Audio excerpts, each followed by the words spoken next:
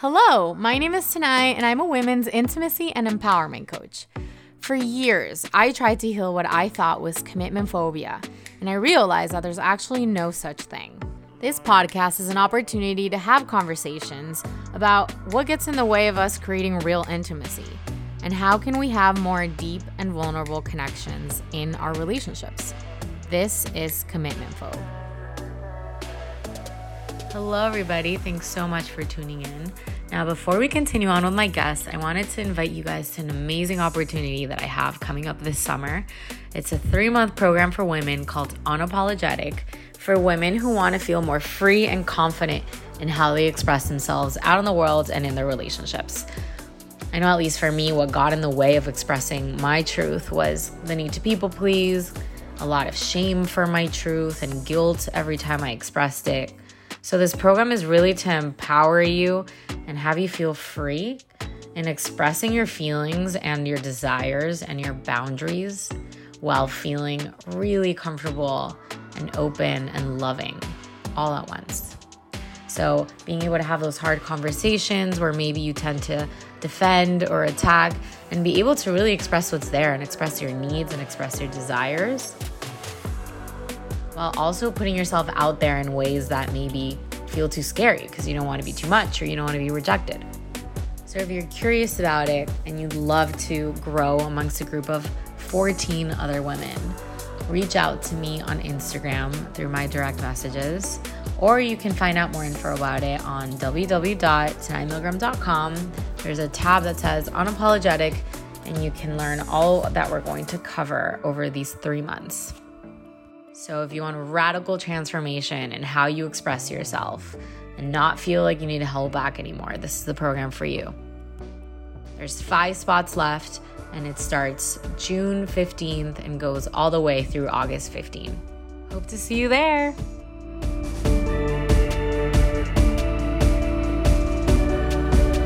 Hello, everybody. Welcome back.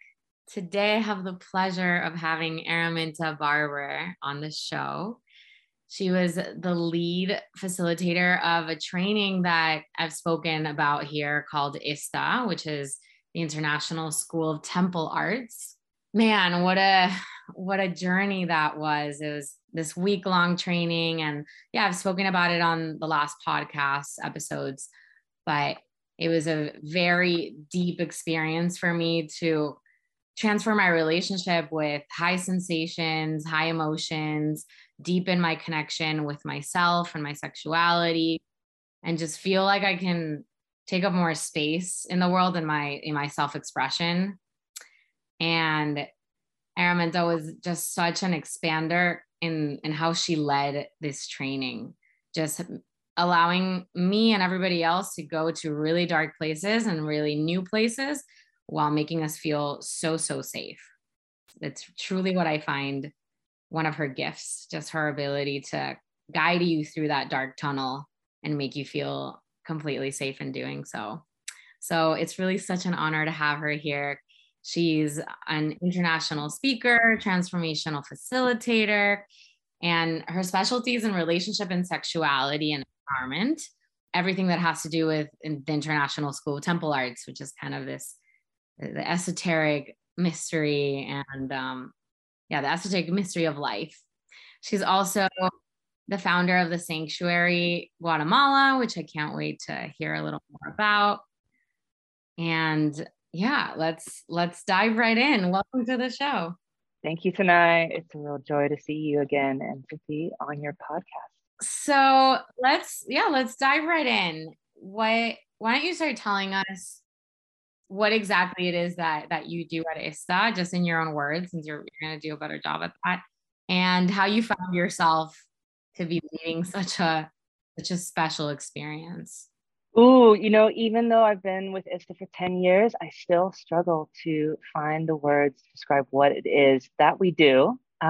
It's often called spiritual sexual shamanism, which for me is a pretty accurate attempt at describing what it is to be human. We are in this body of teachings. We have a divine connection. We are more than this body. We have a spiritual aspect that most of us have not had much teachings about in school, let's say. And then we are sexual, that our sexual life force, apart from being an aspect of pleasure and celebration and connection, goes much deeper than that. It's like we would not be on this planet if it were not for the sexual life force. And that actually sexuality is inherent in our ability to be creative and to create a life of meaning and of power. So to really explore this aspect of ourselves and to heal around that, because for most of us and for our cultures around the world, we're deeply wounded around our sexuality, and we have a lot of fear and a lot of shame and a lot of guilt that it just serves us to clear it, because when we come into alignment with that life force energy, we are much more powerful as creators. And the shamanic aspect is that we are part of a life web, and that vibrationally we are connected to everything on this planet. And there's huge resources of information that we can get when we learn to work vibrationally and to attune both to, let's say, the plant kingdom, the animal kingdom, our ancestors. And so, how do we work with this another whole level of our, what I call human aspects? Ultimately, we're hopefully attuning to the totality of what it is to be human, and to support each of us to become more conscious and more empowered in really accessing all the amazingness that it is to be human. So that's one way of looking at it. Yeah, I could say more, but That was really beautifully said. hopefully that's a little taster. Yeah, that was Yeah, great. ISTA's been going for, you could say around 20 years. We're in, I think, changes all the time. We're in about 40 countries a year. We have an international group of facilitators, and we come together, across the planet in triads to create intense, transformational, week-long residential experiences to support people to really their clearing work and their healing work, and to step into their fullness. It's a real honor to be part of it, and it's an amazing experience to get to watch people blossom. I love that. Yeah, since you mentioned that, what is your favorite part about seeing people blossom? Like what do you love seeing in people's blossoming? I mean, one thing is that within 6 months of doing the level one, most people have stepped into a new level of self love and mastery and expansion, that they've made significant, courageous steps to live a life that's more aligned with their dreams and their truth. So it's amazing to watch what happens in 6 months after and just where people are. So I think just the sort of the tangible real life impacts, from trusting themselves more, from trusting their inner knowing, from being able to be grounded in their bodies and to get all the wisdom that's coming through their bodies. There's a wildness that reemerges, right? Because people are more self-loving. And so there's just more, I don't know, more authenticity. Yeah, I would say people being willing to be real, to share what's actually going on with them. It's just the most beautiful experience. I think we're also starved of realness, especially now with social media. There's so much fakeness. We're all trying to be perfect, but actually, when we're real, I don't know, it relaxes the being and brings out a greater presence. So I just feel like it's just a joy to watch people relax into who they are. Like hearing you say that, it makes sense because a part of the training is so much breaking down the conditioning, right? And breaking down like all these ways that we have to be in relationship or just in expression of who we are. So naturally, if you break through that, if you question that, then what is going to come out is more authenticity and more of that realness and wildness. For sure. I mean, I feel like we've been taught that to be an adult is to have our shit together and to kind of present a controlled, very fabricated face to the world and this mask. And we've all spent so long now crafting our masks, and we're exhausted. We're just also exhausted of the pretense. So as people learn that when they let that mask go, that it's actually safe, that they're not going to die, that they're not going to be rejected, and we do these in these amazing groups, and you see, you get inspired by everyone else in your group as they step forward and let the mask go. And so as we practice giving ourselves permission to go back to being fully let's say emotions, emotionally expressed, that it's okay to really feel. And that if you give yourself that chance to really feel what you're feeling fully, it's like you get the wisdom from the emotions and you get the freedom on the other side. So I don't know about you, but mostly I was, avoiding feeling these so-called negative emotions, like the challenging ones, the ones that are uncomfortable to feel. So we do everything we can to not experience them, to not have them in the body, which means we're constantly running away from a part of ourselves and not wanting to listen to the wisdom that's behind those emotions. So yeah, this great freedom comes, this great relaxation in the body. There's usually just a lot more energy through the body, but deeper than that, there's a reconnection to like an inner compass, an inner guidance that is giving us really beautiful, important feedback on the decisions we're making in our life and what our truth is and what direction we may want to go in from here. So the emotions are definitely one major powerhouse energetically of information that if we don't know how to work with, we're often stuck in a pretty big way in our life. And that often brings up a lot of self-hatred. Yeah. Or in my case, symptoms in the body. I was just telling you about these recurring UTIs that I have that there's no explanation. And I've been working with someone who's actually, it's called bioneuromotion, and it's working through the emotions that are stuck in my body and going to the past and seeing like in childhood, where didn't I express my anger? And then taking that opportunity in session to express the anger that's being, stored in my gut or in the reproductive area. So powerful. Love it. Yeah. I mean, I know for me, my experience in the past with UTIs was being pissed off. There's a heat there, right? Yeah, it's like someone described it to me as like, when you're passing through, like there's irritation. So it's kind of the same thing as emotions, right? Like not feeling tolerant of your own emotions, being irritated by your own emotions, which I definitely grew up feeling that way, being irritated by my own anger. Yeah, I mean, I that part that's like, I mean, I love to sort of see a multiverse inside of ourselves, like there's so many different voices or different characters in a way. Yeah, most of the inner family could be kind of part of the, cultural belief, who wants to be the angry person? It's been laden with judgment. It's mostly people are terrified of that vibration, anger and rage in particular.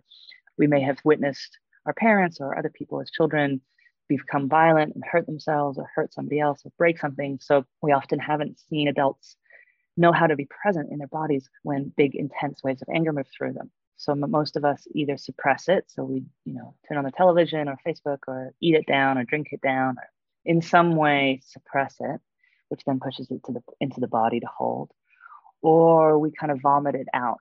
And we can do this with any emotion. So what I mean by vomiting out is if let's say I've got a lot of fear moving through me. Let's say I'm really anxious and I'm worried about the economy, to use a topic that's relevant right now.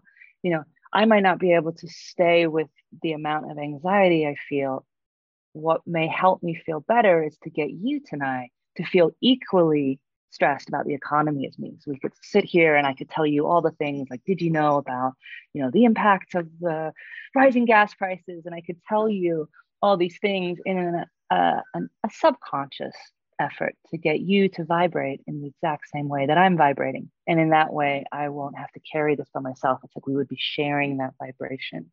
And that means I've got less to carry and I'll feel better. I'll feel relieved. So sometimes we kind of, we spread a vibration rather than knowing how to sit with it and transmute it and work with it just within ourselves.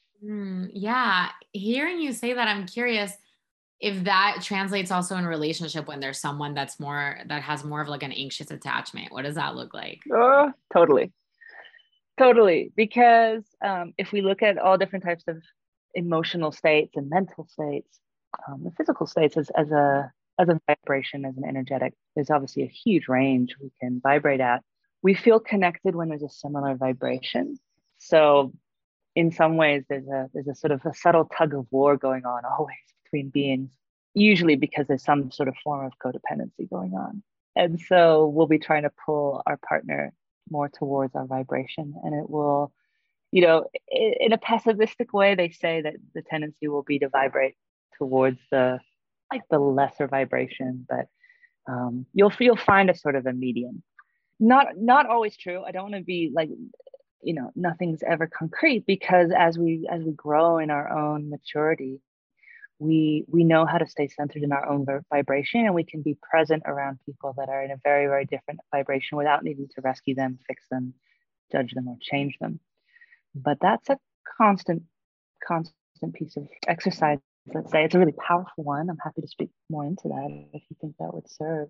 Obviously, having tools. So in ISTA, we work with a variety of breath, sound, and movement tools to support all of us to find the ease and the presence with whatever is going on within or without us. In partnership, let's say there's a dynamic where your partner is stressing out about something, and they're really stressed out, and there's a part of you that wants to help them, is now starting to get uncomfortable yourself being around their energy of stress. So you're noticing that their stress is stressing you out, right? So you're feeling like the contraction. And now, of course, that could move you in a variety of different ways, right? You could go into rescuer and try to fix it and trying to come to them with solutions, or you might get angry at them and try to blame them, and just snap them out of it by telling them they shouldn't be stressed, or you could be avoidant and just distance yourself from their, physically leave in order to find your center again. A lot of the ability to be present around other people's challenging emotions is like a direct correlation to how able we are to be present to our own difficult emotions on the inner world. So, if I've got judgment around, let's say, anxiety, let's say my partner's super stressed out and nervous, if I also judge that like nervousness is, I don't know, it's not cool, it's babyish, it's not mature. If I've got some story that I don't allow that vibration inside of me, I'm almost definitely not going to like seeing it in my partner. So sacred mirrors, as I come into more curiosity about each of the different flavors of the emotional body and what the message is behind them, I'll be able to be around my partner in a much more neutral. And it's always a reminder to, even when our partners are freaking out, really angry, really sad, whatever it is, instead of kind of going codependent with their reality. So let's say they're freaking out and they think everything's hopeless. How can I hold them in a gaze where I trust and love them? And I know that they're going to find their way through this. It's not going to last forever. And I trust, I can, if I want to be loving in that moment, I can not join them in their, let's say, pity party or their negative self-talk about their reality, but hold them in a gaze where I trust that inside of them is, an incredible divine being having a human journey. And I know that it may be tough right now, but they are going to figure it out. So it's like, they don't necessarily need my help to figure it out. They can ask me for my help, but I don't need to rescue them in order for them not to be feeling a difficult way, in order for me to finally feel calm again.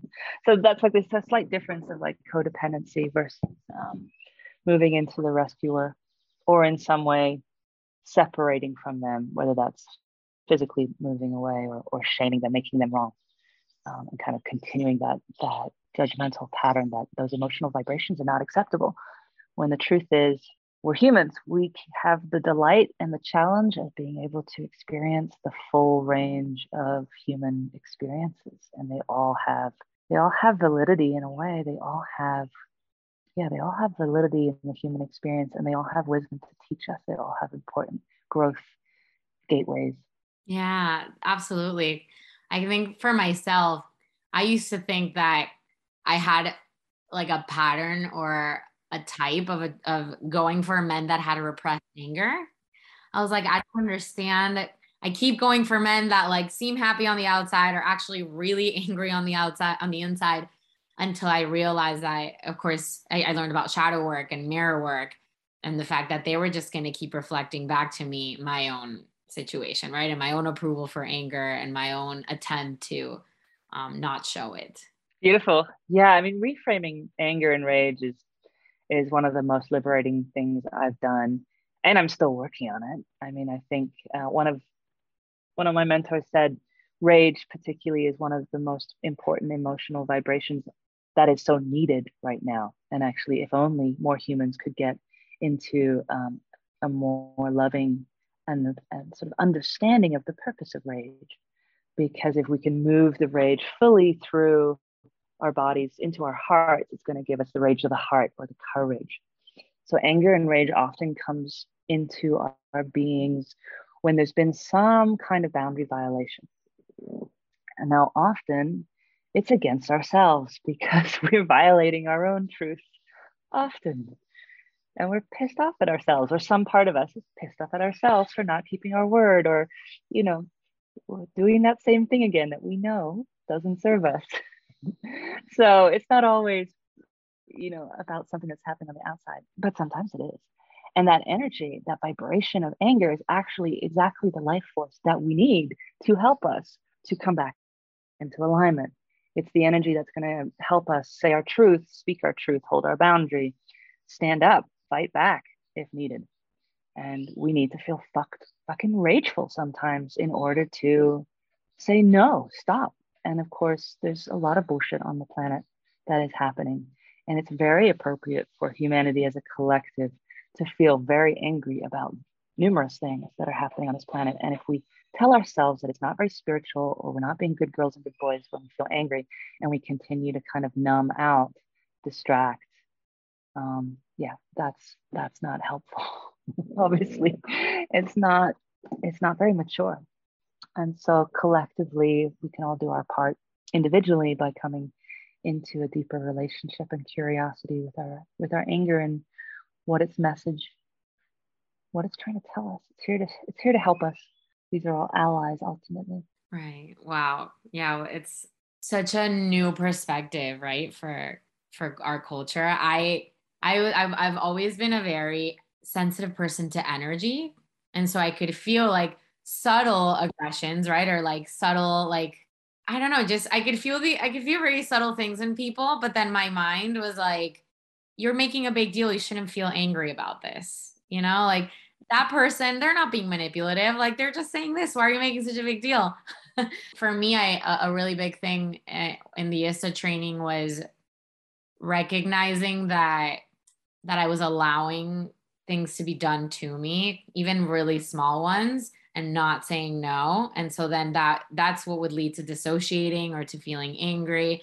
But it was like it was such a good framing for me to realize, wow, I'm allowing things, even by receiving energy that doesn't feel good. I get to be so selective with who I interact with if I'm that sensitive, and trust my compass and trust what I'm feeling in the other person. Yeah, so beautiful, so rich. Well, yeah, what I'm hearing is that part of coming back into your inner worlds and prioritizing the messages and the signals and the intuition coming from within you.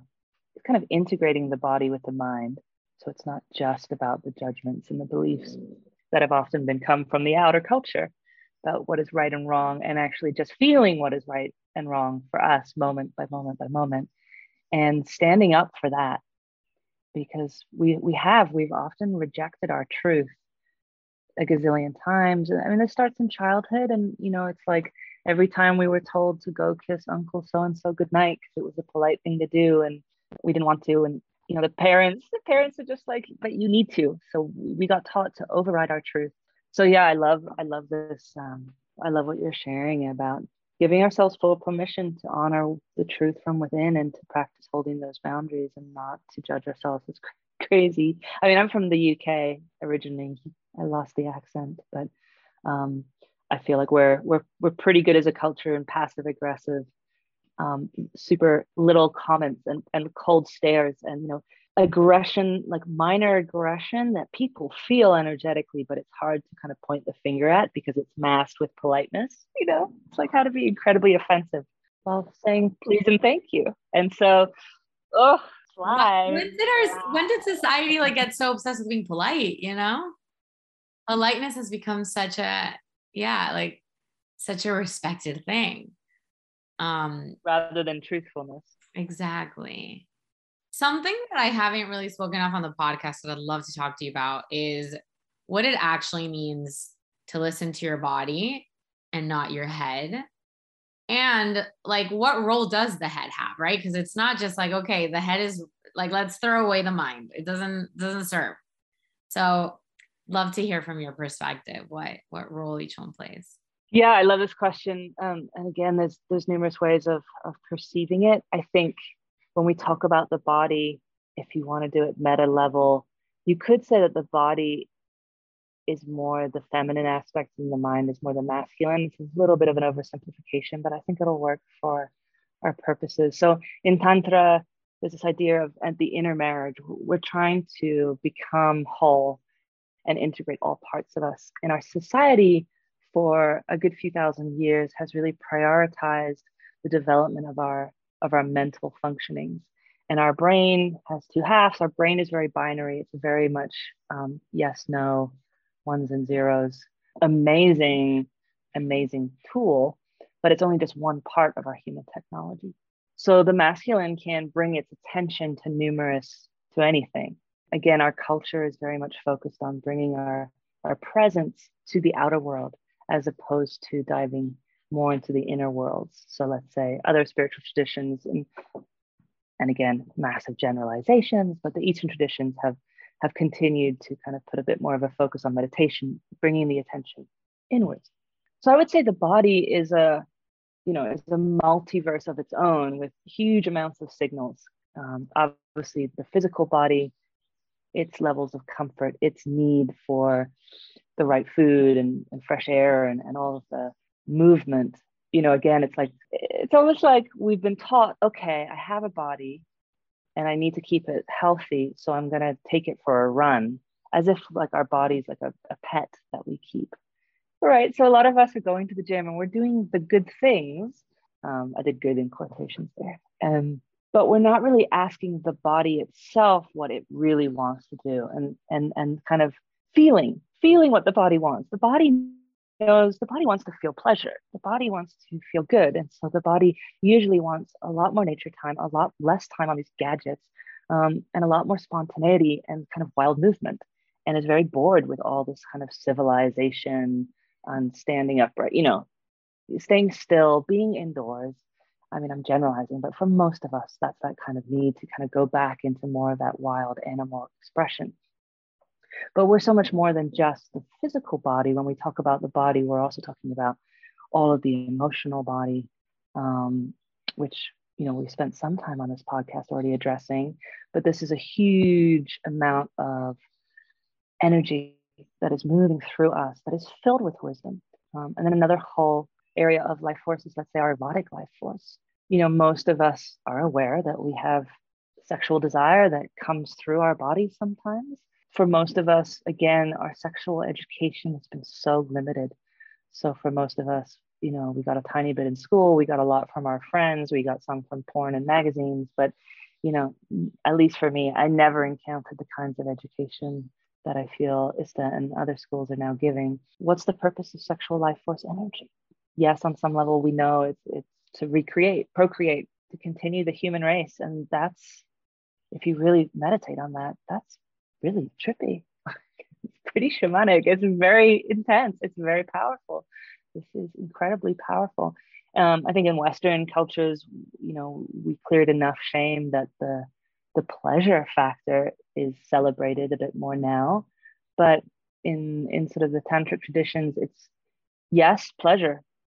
Pleasure is also the most healing energy we have. So the sexual energy it's almost like we have a responsibility to have a deep relationship with this energy, because it's the most, it will keep us vibrant. It is our life force. So we need to have a strong relationship with it. Whether you're in a partnership or not, this is you with your life force, you with your erotic energy. And then in the more kind of sort of profound, esoteric and spiritual lineages, the sexual life force energy is a spiritual transformational catalyst. And what I mean by that is it has the potential to shift your whole definition of who you are. So we talk a lot about kind of getting beyond ego, self-identity into greater and greater states. We'll say connection to the oneness, feeling more connected to ultimately everything. what I love to talk about when it comes to Eros is that what's the, as far as like if your human being as this incredible vehicle, this divine musical instrument that you got gifted, and it's constantly giving you data on like your dashboard. Eros is one of those really important dials, and it's there to get your attention, and it's pretty good at getting your attention. Like when it starts flashing, we notice. Unfortunately, our mind has been told that, oh, when I feel this energy in my body, it means that I'm attracted to this person, that we should either be maybe lovers or romantic partners, or maybe, depending on where you grow up, maybe this is the one, maybe we're supposed to spend the rest of our lives together. So we immediately box what's happening in a kind of a context. What if it's not anything to do with that? What if it's just the universe or divine, great spirit, if you want to call it, getting your attention to move towards this direction? And the why is in the mystery.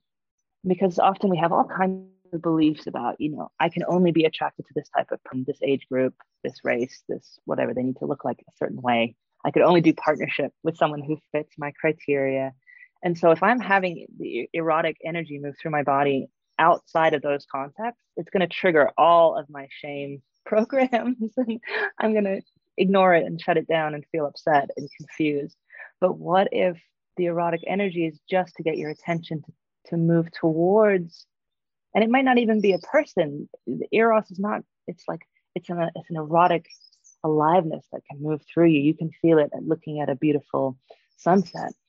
So what if it's just great spirit getting your attention to go, let's say it is towards a person, go towards that person, not with the goal of becoming sexual partners or romantic partners, but just because you trust the mystery. Maybe you're going to have a really important conversation, and they're going to recommend, I have to tell you, they're going to recommend a book for you to read that's going to change your life. Or you're going to have a conversation, and it just so happens that their cousin is doing the exact same business that you're doing, and you have to meet.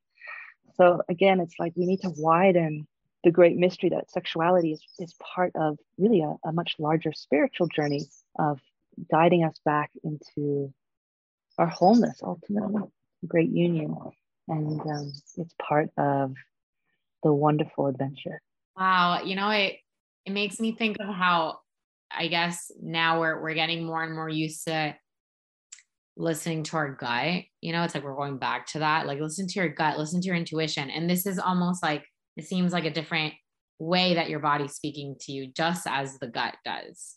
And the gut's super important as well, because the gut wants to feel safe and can give us those great kind of uneasiness vibes about something's off here. I'm not feeling safe, right? And we want to listen to that. I think the challenge that I've had, and I feel like many of us have, let's say particularly when it comes to relating, it's like, if I want to call in an incredibly aligned partnership, and then I'm starting to see someone and I'm getting that gut twinge or that gut like fears coming up, and then it's like, wow, is this fear based on now? We start to question ourselves. The mind's like, I think that's just past trauma coming up, and I'm just projecting the lens onto this person. I should ignore that. How do we know? How do we know what's happening now, and what to listen to and what's relevant? The way I work is I assume that if it's happening now, it's important now. That doesn't mean that just because I'm feeling some anxiety, I should, end the relationship.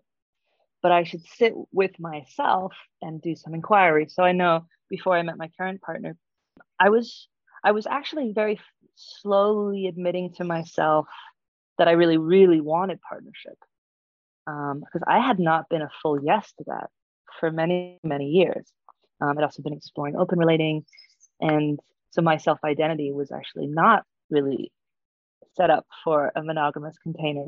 And it took me a while to really get all the different parts of me to be a full yes to a deep, deep monogamous partnership. But it was very clear that some parts of me really wanted that. And I finally started listening. But then I had some fears come up. And one of them was when I listened, it was like, no. If we go into a partnership, like, living together, like the full thing, we're never going to have enough solo time. And that's going to mean, this problem and this problem and this problem. And it was really upsetting to this part. Like, there was one part of my gut that was really this was a big stumbling block. It could not get on board with this desire because this fear of losing my solo time and kind of the independence that came with it, and what that gave me, was so strong. So, the fear that came up, if I just ignored it or just said, okay, well, or let it run the whole show and said, fine, forget this whole thing. We're not going to do partnership. But what I did is I listened to the fear, and underneath the fear is a desire, right? So, okay, so I do want a partnership, but I want a partnership where it's easeful for us to both have a lot of our own independent solo time, and that it's not in conflict. So it refined my desire. By listening to that fear come up, it really defined what I was wanting to manifest ultimately. And so again, it's like trust that every nuance and challenging emotion has another little piece of the puzzle for you that you want to consider. And I feel like the mind can eventually listen to all these pieces and then really get very focused and laser like clear by listening to all the wisdom of the body and then hold that clarity. So that's how I work with it. Wow. And then I'm sure like the next step is working with your partner, right? And communicating that and seeing, does that work for you? Like, does it work for you to be in this partnership where we have some space for each other? My experience is that when I've identified a truth and I've done the difficult thing of feeling the feelings and then asking some of the deeper questions about what is this information, what's the need and what's the desire. If I come to peace with it, I'm able to speak about it and request the conversation from an energetic place that's pretty calm, as opposed to like when I'm freaking out and it's like, this is going to mean that I'm never going to have any space. And then, I could make me wrong, to make myself wrong. So I come in a vibration of like, wimpy, kind of powerless, to speak to my partner, or the opposite. I come like, you're going to fuck up my life. It's all your fault. Like, I never get enough space. You're always in my space. I need you to go away. I could be vibrating in this kind of hysterical, angry way. But as I come into the realization, I often feel real calm because I'm like, that's what I need. Okay. And so because I'm a yes to me, I find I'm not judging that need in me. I find it easier to communicate about it. And of course, if I'm vibrating in a calmer place, the chances are that whole conversation, I'm going to be able to be heard because my partner is not going to be busy defending himself from all of my emotional energy. And the request. And then again, it's like the curiosity to really listen to what their truth is. So we're on a journey together. I just went through some whole little self-inquiry journey and emotional piece. This is what I've realized. And now can I be curious and hold space for what that piece of information brings up for you, and be curious so that we're interested in the wild step-by-step relationship. And that's the whole point of being in a relationship, is to be interested in doing a journey with someone else. Oh, that's so good. The more I'm like diving into these worlds and Tantra and just learning about the different way that people relate, I realize that everyone comes up with their own reason of the journey they're having with someone, Yeah. Which is why I wanted to ask you about, why do we fall in love and what is the spiritual perspective of that? I don't know if I've heard you talk about this, or I just have a feeling that you have some real interesting things to say. Well, there's a historical perspective that actually our whole culture's current understanding of love and relationship is actually quite fresh and new. So if we go back a few hundred years, obviously we had arranged marriages, and it was much more of a business deal, and it was much more to keep wealth inside the family. And the idea of romantic love was definitely not front and center with what the decisions would be around marriage, for example. And even the idea of romantic love seems to have kind of come in very much linked to a spiritual understanding. It was like a religious concept, that Eros was almost a magical, supernatural power that would move through us. And it was very much understood to be something that would cause us to kind of fall into a delusion, fall into a projection. So there's all these kind of troubadour romance stories that, and all the Romeo and Juliets and these like mythic love stories that came down of like the good knight falling in love with the queen as like an archetype. It was like the male would fall in love with the idealized feminine, who's like, pure, And so these archetypes would be that you would kind of fall in love with someone. And back in the old days, it was like the myths was that you would never necessarily try to have sex and live together. It was an ideal that you were supposed to use in order to come into sacred union with yourself. It's a divine religious yearning for God, basically, for purity. So we project out our ideal. So let's say you're in a female body, you're heterosexual, you're projecting out your contrasexual, or like your inner masculine, or in Jung it's like the anima and the animus. It's like we've identified ourselves as one half of the puzzle, but the truth is we're everything, we're whole. So when it comes to erotic love, we're projecting out that other half, and that erotic desire for union with another is actually a union for God. And we mustn't mistake that yearning, especially like new relationship energy when you just meet somebody, and like all you see is what we say is like the golden shadow. All you see is the best of things about them. They're so attractive, they're so funny. You love this about them, you love that about them, and you know how high we all get. It's like you feel amazing when you first start seeing someone usually. And I always think that's so indicative, because most time we're pretty judgmental and negative and critical about ourselves inside our own heads. Like we're all very aware of like what we're lacking, what we haven't done, how we need to improve, and then we start dating somebody new, and all we see is the most amazing things about them. And then, oh my God, they seem to like us. And that is like such a pattern interrupter, because if this incredible person likes me, then for a moment, it means that all my negative self-talk isn't true. It can't be true, because they're like amazing and they think I'm half okay. Then wow, maybe I'm okay too. And in that gap, I think that's why we feel so good.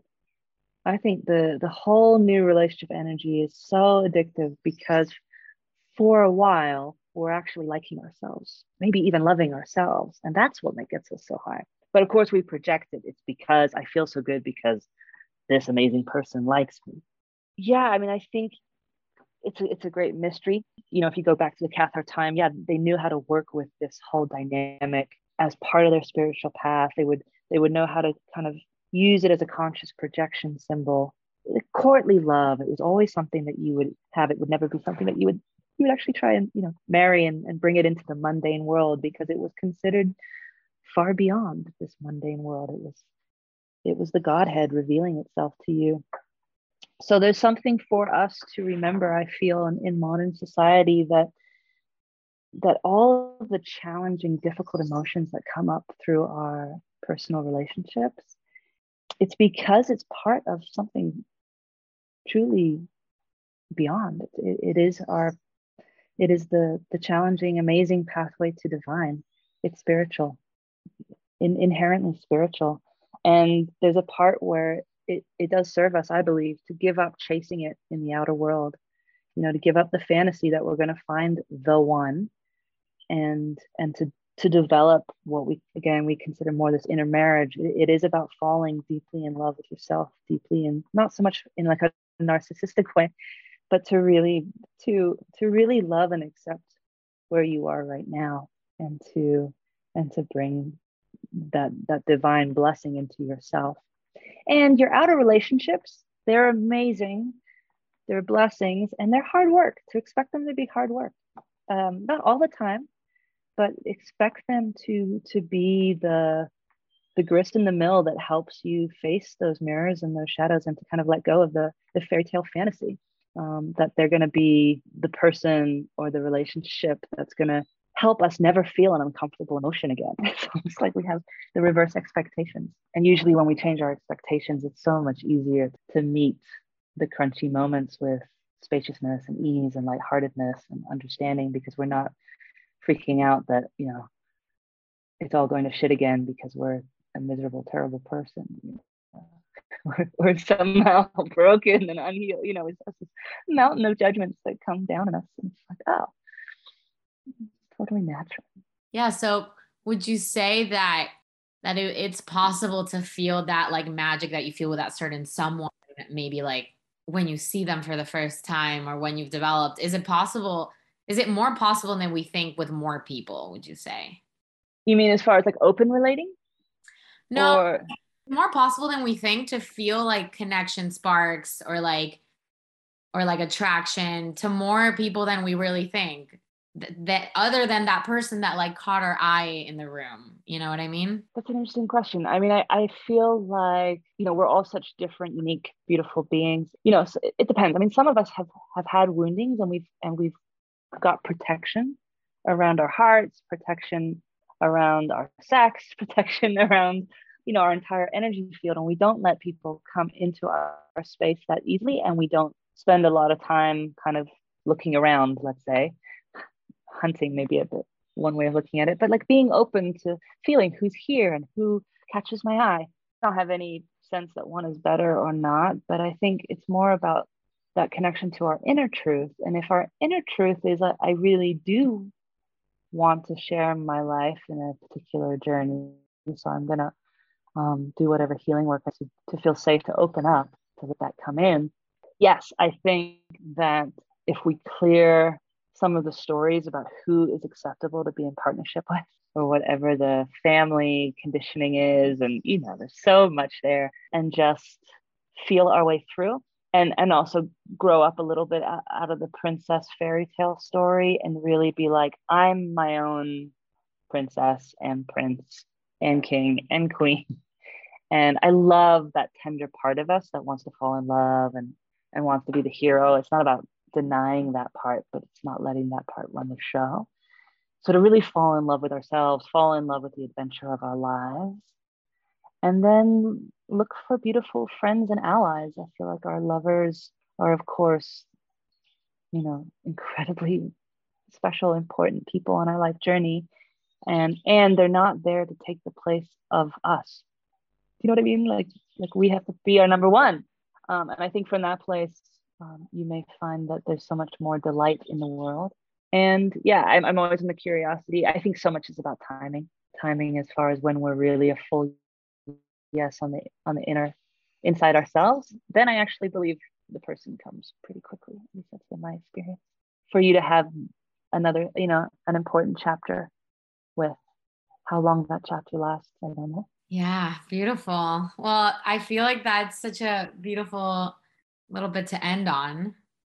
I'm feeling so inspired. Yeah, I mean, I'm always questioning that because I'm always wondering like how is it that there's these certain people that come every so often that right that I feel like that pull to and then in Ista it was such an experience of like meeting these strangers and seeing them through new eyes, seeing them through so much more love and connection and magic that it did shift that a bit. So it's something that I'm always very curious about. Are you talking about in the sense of just being able to see more into the multifaceted side of those beings that you were at ISTA with? So it's like you see, you see them shiny, you see them in their struggles, you see them in their superpowers, you see them in their inner child. You just see like this whole incredible universe inside each being. So Yeah, and especially like seeing the masculine and feminine in each too. That isn't shifts. that such a game changer? Yeah. Yeah. Yeah, exactly. Or like, I'm more attracted towards like a more alpha kind of guy. So like seeing the alpha in other people that I wouldn't have automatically, connected to in that way. So it's just, yeah, like you said, like seeing all these different sides of someone and choosing to connect with them and that side for what in whatever way.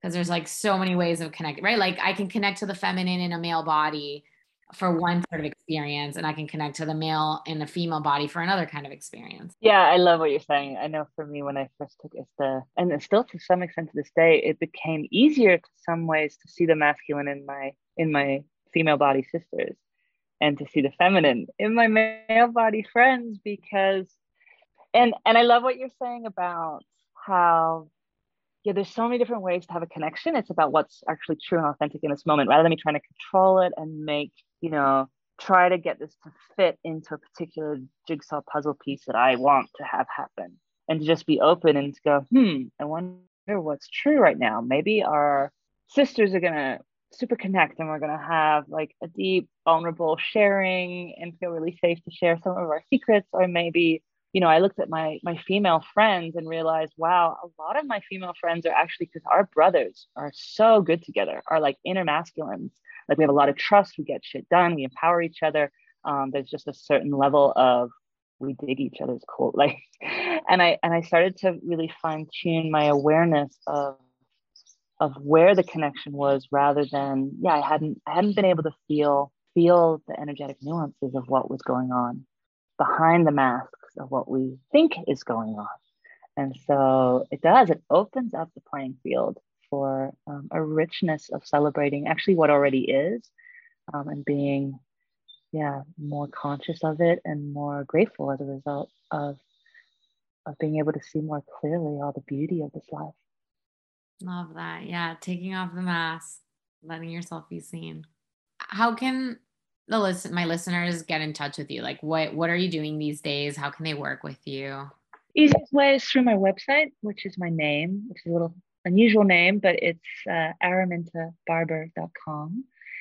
I am doing a handful of ISTA trainings each year. I am mostly based in Latin America. I'm going to be in one in Texas later this year in Austin, sometime in September. And obviously the ISTA week-longs are really just incredible opportunities to go so deep and to have some really significant transformations just in 1 week. But I'm excited because I've just launched a bunch of online offerings. So there's some pretty intensive courses for those of you that want to work with me from the safety and comfort of your own home. I have a course called Resilience, which is to really help us through relationship endings, no matter how long ago that we just never really cleared up, and we're kind of aware that our past relationship is still influencing us. So if you've got some bitterness or some unhealed anger or some grief around past relationships, definitely check that out.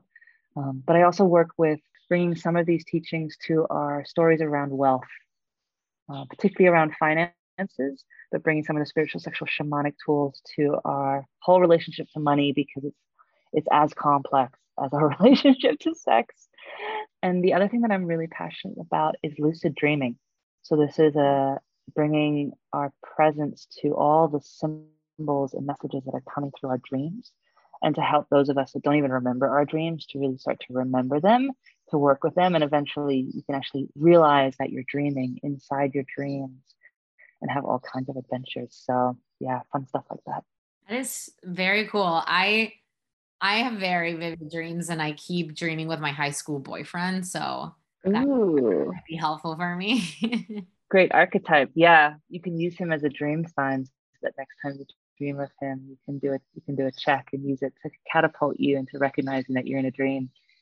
Very cool. All right. Well, thank you so much for such a tender conversation. We don't talk about emotions this way enough, and how to be more open to them, and just have more compassion towards ourselves, and use these signs in our body as teachers and guides. So we appreciate it.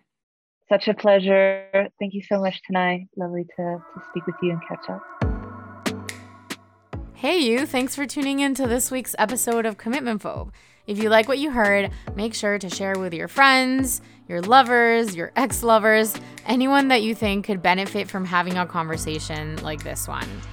And it would be super helpful if you subscribed and left a 5-star rating on iTunes to make sure that this podcast gets spread around to as many listeners as possible, and we can start changing the conversation that we have around intimacy and relationships. And about what I do as a women's coach and some of my other projects that I'm working on, you can find my information in the bio of this episode, or you can reach out to me directly on Instagram and shoot me any questions that you have.